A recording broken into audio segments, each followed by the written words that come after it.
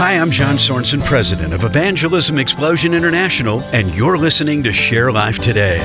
Picture yourself in heaven with the glory of God before you. Every person is there for the judgment, and you look across the crowd and you see one of your closest friends there, and you know they haven't made a personal decision to follow Jesus.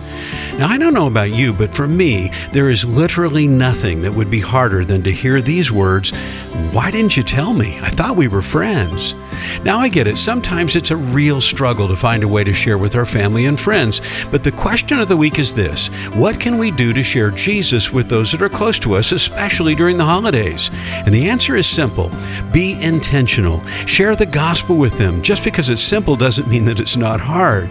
However, it is the fulfillment of what Christ has commissioned us with, to share the gospel with others. Want to learn how? Well, you can visit our website at sharelife.today. That's sharelife.today.